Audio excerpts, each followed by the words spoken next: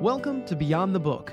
In this episode, we'll talk about success strategies and how when they are designed by triumphant people, they often lead to amazing accomplishments. I'm your host, Ryan Ruff, guiding you through the essential elements that routinely show up in successful individuals. So let's dive into another episode to help you accomplish your objectives in a more timely and efficient manner.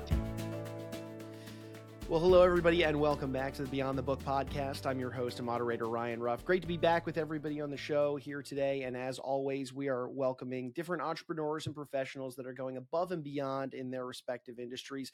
And we're going to learn about their personal and professional experiences that contributed to the books that they write. It's in the name of the show. We go beyond the book, finding out about these experiences that have helped them lead to the success that they've seen, both personally as well as professionally. And boy, do we have a great guest and a great author joining us today. Today, we have Miss Kim Curtis, who's a certified financial planner. Kim is committed to helping create a new paradigm around money for people from all walks of life, from all around the world, to provide access to and inspire creativity around their money, their prosperity, and then, of course, this idea of abundance that we talk so much about on this show in different ways, shapes, and forms. Kim, like many other professionals and entrepreneurs that were a part of this book, was a co-author in The Keys to Authenticity, Unlocking the Code to a Fulfilling Life and Business. Now, Kim being one of those co-authors among a team of entrepreneurs and professionals, and also the legendary author Jack Canfield from the Chicken Soup for the Soul series. Really an exciting opportunity. We are sitting down to record this interview just on the heels of the release of the book. It's already a best-selling book, so we're so excited to have Kim with us. Kim, welcome to Beyond the Book. Oh, thank you, Ryan. What a week last week, right? With the launch of the book. Fantastic. Glad to be here. Yeah, absolutely. I'm sure it's been an eventful week. It's a question that I know I'm going to ask you later, but I think I got to get right into it. What's the feedback been like? I mean, we launched the book last week. It's already a bestseller. I'm sure colleagues, friends, family have been hitting you up. What's the fallout been like? Yeah, hitting up with the bestseller status, which is always interesting and fun. I think more than anything, the feedback that I have been receiving is how authentic the other authors are, all the authors in this book. And to be able to read something that comes from the heart and yet is value added as it relates to how to be better, do better, grow better, is significantly powerful. And that's what I'm hearing from a lot of people that have picked up the book. Mm-hmm. Yeah, absolutely. And look, in today's day and age, success can be defined in so many different ways, shapes, and forms.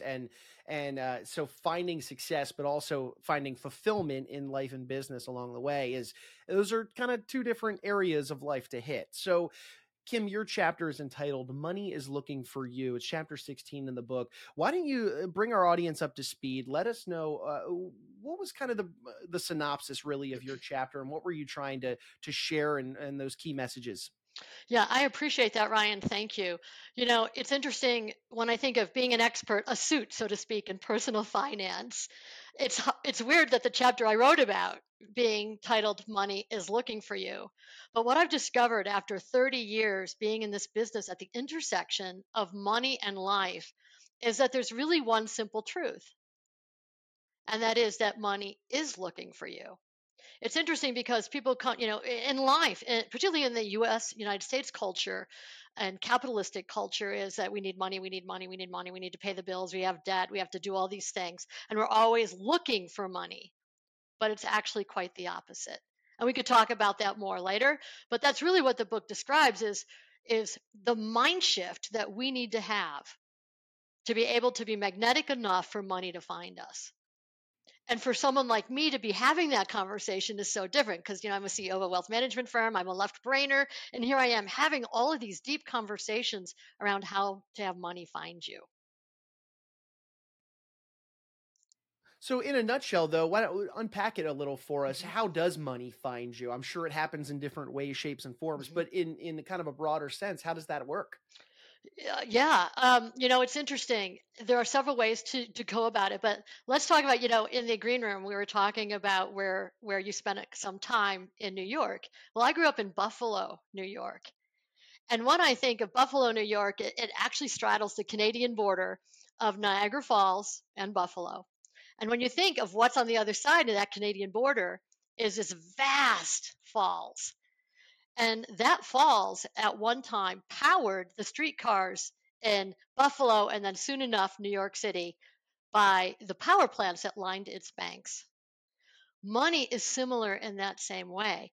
The falls has no power until the plants were there to turn it into something. That is similar to money. Money has no value other than the value we give it. And the value we give it is what turns it into something to become of use to others. So, the way to unpack that, if you think about it, first of all, is changing the concept of needing money and turning it into it's the opposite, it's looking for you. So, how do you become magnetic enough for your money to find you?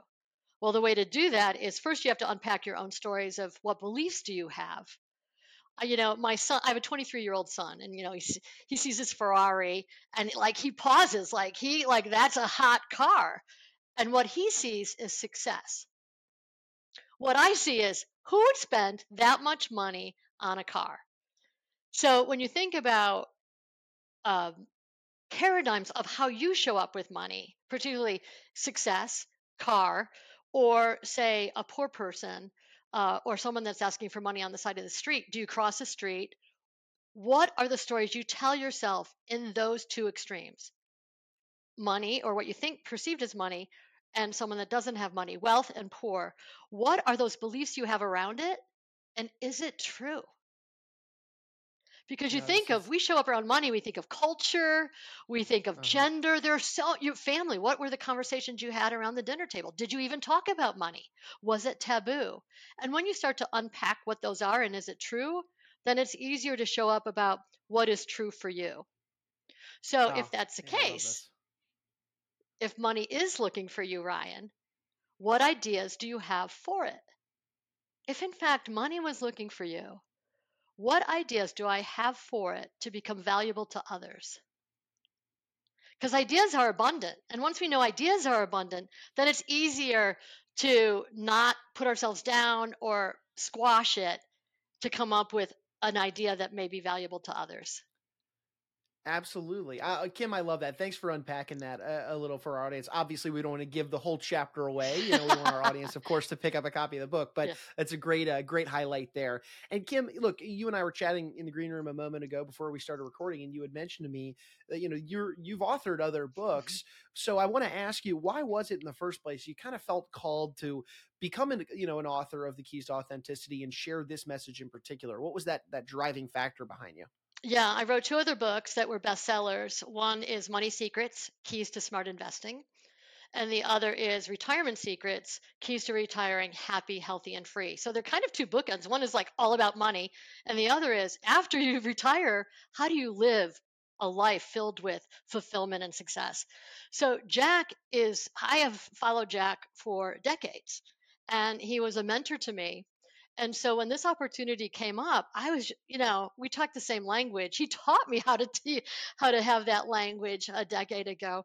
So to be a part of this book writing and offer a chapter, I couldn't, I had to jump at it because I believe in his work. I believe in how it teaches us to be better. And I think the most important message from Jack, and I think in some of the chapters, I felt this come through, is, we are responsible for the outcomes in our life. And lots of stuff happens in our lives that we have no control over. But we do have control over how we respond to that, which determines then the outcomes. And I think that is the number one biggest lesson in life that Jack taught me, which is why I'm here today. Oh, very cool. Yeah, it got to be a rewarding experience to be able to work with somebody who you consider, a mentor at that level. Kim, I want to zoom out now from the book for just a Mhm. moment and bring our audience up to speed on the work that you do as a certified financial planner and running a wealth management firm. Talk to me about yourself, your background in business, and how it is that you help your clients in the way you do. Well, I went to undergrad at Elmira College, which is why you and I had that shared conversation and experience living in Elmira. And then I moved out to Denver to go to law school. And so my area of expertise is negotiation, mediation, arbitration, and I did that for almost a decade and realized that I became a spokesperson and wasn't in the heart of the matter of disputes. I was no longer doing settlement conferences or mediations. And so I went into finance, and that was when I was about 30. And I've been in it ever since. And so using the skills of negotiation, mediation, and arbitration tied to money, what do we argue most about? Well, there may be one other topic. Money is probably second when we think about what couples argue about. And so to use and have that skill set has really allowed me to show up in a way that holds the container in the room, particularly for couples. So I started in the brokerage world and ended up creating my firm, Wealth Legacy Institute, about 16 years ago. And it's a small little boutique firm that really changes the experience of how we show up around money. Um, and makes a huge difference. If it's okay, Ryan, if I could share one thing in terms of Please. visually, okay, thanks. Describing it, if you think of Maslow's hierarchy of needs, we have basic needs, and at the top we have actualization. In my business, and people come to firms like mine or others, when at the bottom they need their money, they want their money managed. That's usually the pain that they have when they come to a firm like mine. Then after that, you have to tie that to a financial plan. So it's goal achievement, whether it's educating your children, retirement, taking care of elders. It's that goal achievement that's important to you. Uh, After that is lifestyle. When you put managing money and planning together, all of us, like, money is frenetic, it's crazy, but if you could put it down as a foundation, all of a sudden that next of four things on that pyramid, the third, lifestyle, is peace of mind. You can finally take a breath and breathe for the first time. And once you could take a breath, you could get to the pinnacle of that because you're not worried about money anymore. And that pinnacle is impact or legacy or significance, whatever word resonates with your listener. But think of that. How many want that? How many want a life of significance and impact? So if people do it right in the nature of my work and my business, I could do that all day long. That's Mhm. a successful advisory firm that can get clients or individuals to the pinnacle of that pyramid. Oh no, that's fantastic. Thank you for sharing that. I mean, at the end of the day, sure. I have a lot of conversations on this show with business owners, and sure, it's so easy for people to get down in the weeds of their business and think, the next question I'm going to ask you. Well, this is really a perfect setup for it. Is when I ask somebody, hey, what's on the horizon for Mhm. you? Usually, the their response is around, the next business venture, the next exciting thing. And most of the time they're not going to share with me, well, I'm really excited about this vacation I have coming up, or when I retire, I've got these goals that I'm looking forward to. Most of the time the vision is always surrounding that next milestone within their professional career, which is fine. By all means, that's what we get excited about. That's why it's our career. But it is interesting to hear you talk about, reaching that moment, that pinnacle of significance in your life, and how, and oftentimes it does come after the business, it does, and through smart decisions in a relationship with money. So with that, then, Kim, I got to ask you, what is on the horizon for you? You're coming off this successful book launch. Mhm. You run a great boutique wealth management Mhm. firm. Anything you want us to know about? I think beyond finance and wealth management, I think every industry is being disrupted by where we are today in technology and AI. And if you're not thinking about it as a business owner or anyone that's listening on what that may look like in what you do today, then you're asleep. So when I think of what's next for me, it's how do you take AI into the delivery of advice of wealth management and turn it into a plus plus positive? Because with anything in life, there's the good and the bad, there's the yin and the yang, there's always two sides to that coin.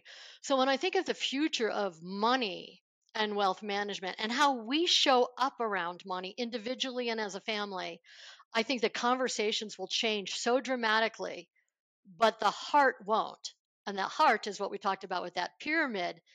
How do we make a difference in the world? Why are we here? What is our legacy and what is our significance? I love it that you brought that back to the point, because I think the future of the industry of wealth management, the future of these other things, are so beyond us right now, but it's a Mm-hmm. huge, enormous time to explore what possibility may exist.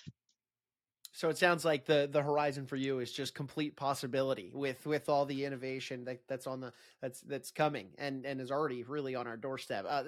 Really appreciate it, Kim. And as we're bringing our conversation to a head, for anybody out there, in our audience that is either a already read your chapter, B, they're picking up a copy of the book right after they finish listening to today's episode, or C, they're just interested in learning more about you, the work you do, and how you navigate these relationships with money and your clients. What would be the best way somebody could look you up, find you online, and maybe even open up a dialogue with you and your team? Appreciate that. Wealthlegacyinstitute.com. Wealthlegacyinstitute.com is our financial advisory firm. Moneyislookingforyou.com takes what you've read in the chapter.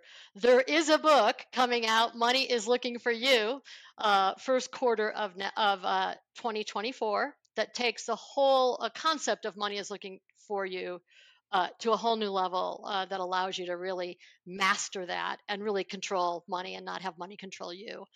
Um, and then follow me on Instagram, Kim Curtis Prosperity, and Facebook. Of course, you can find me in LinkedIn. But thank you. Awesome. Oh, of course, of course. Well, Kim, look, I know you're a busy lady. You've got a company to run, you got clients to serve, so we'll let you get back to doing that. But I appreciate you carving some time out of your busy day to jump on, especially in the wake of such an exciting release for the Keys to Authenticity. And hopefully, we'll have to have you back on the show down the road for maybe the release of Money is Looking for You. Oh, I love that. Thanks, Ryan, and thanks for celebrity branding to really take this to a whole new level.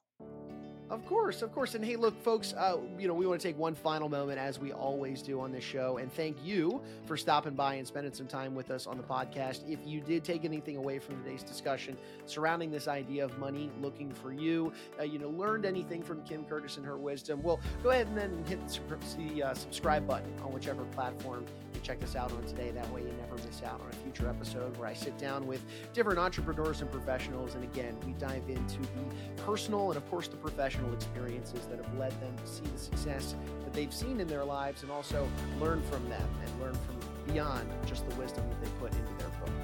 So for Miss Kim Curtis, I'm Ryan Ruff. We're going to go ahead and say so long, but we appreciate you stopping by and being with us on Beyond the Book.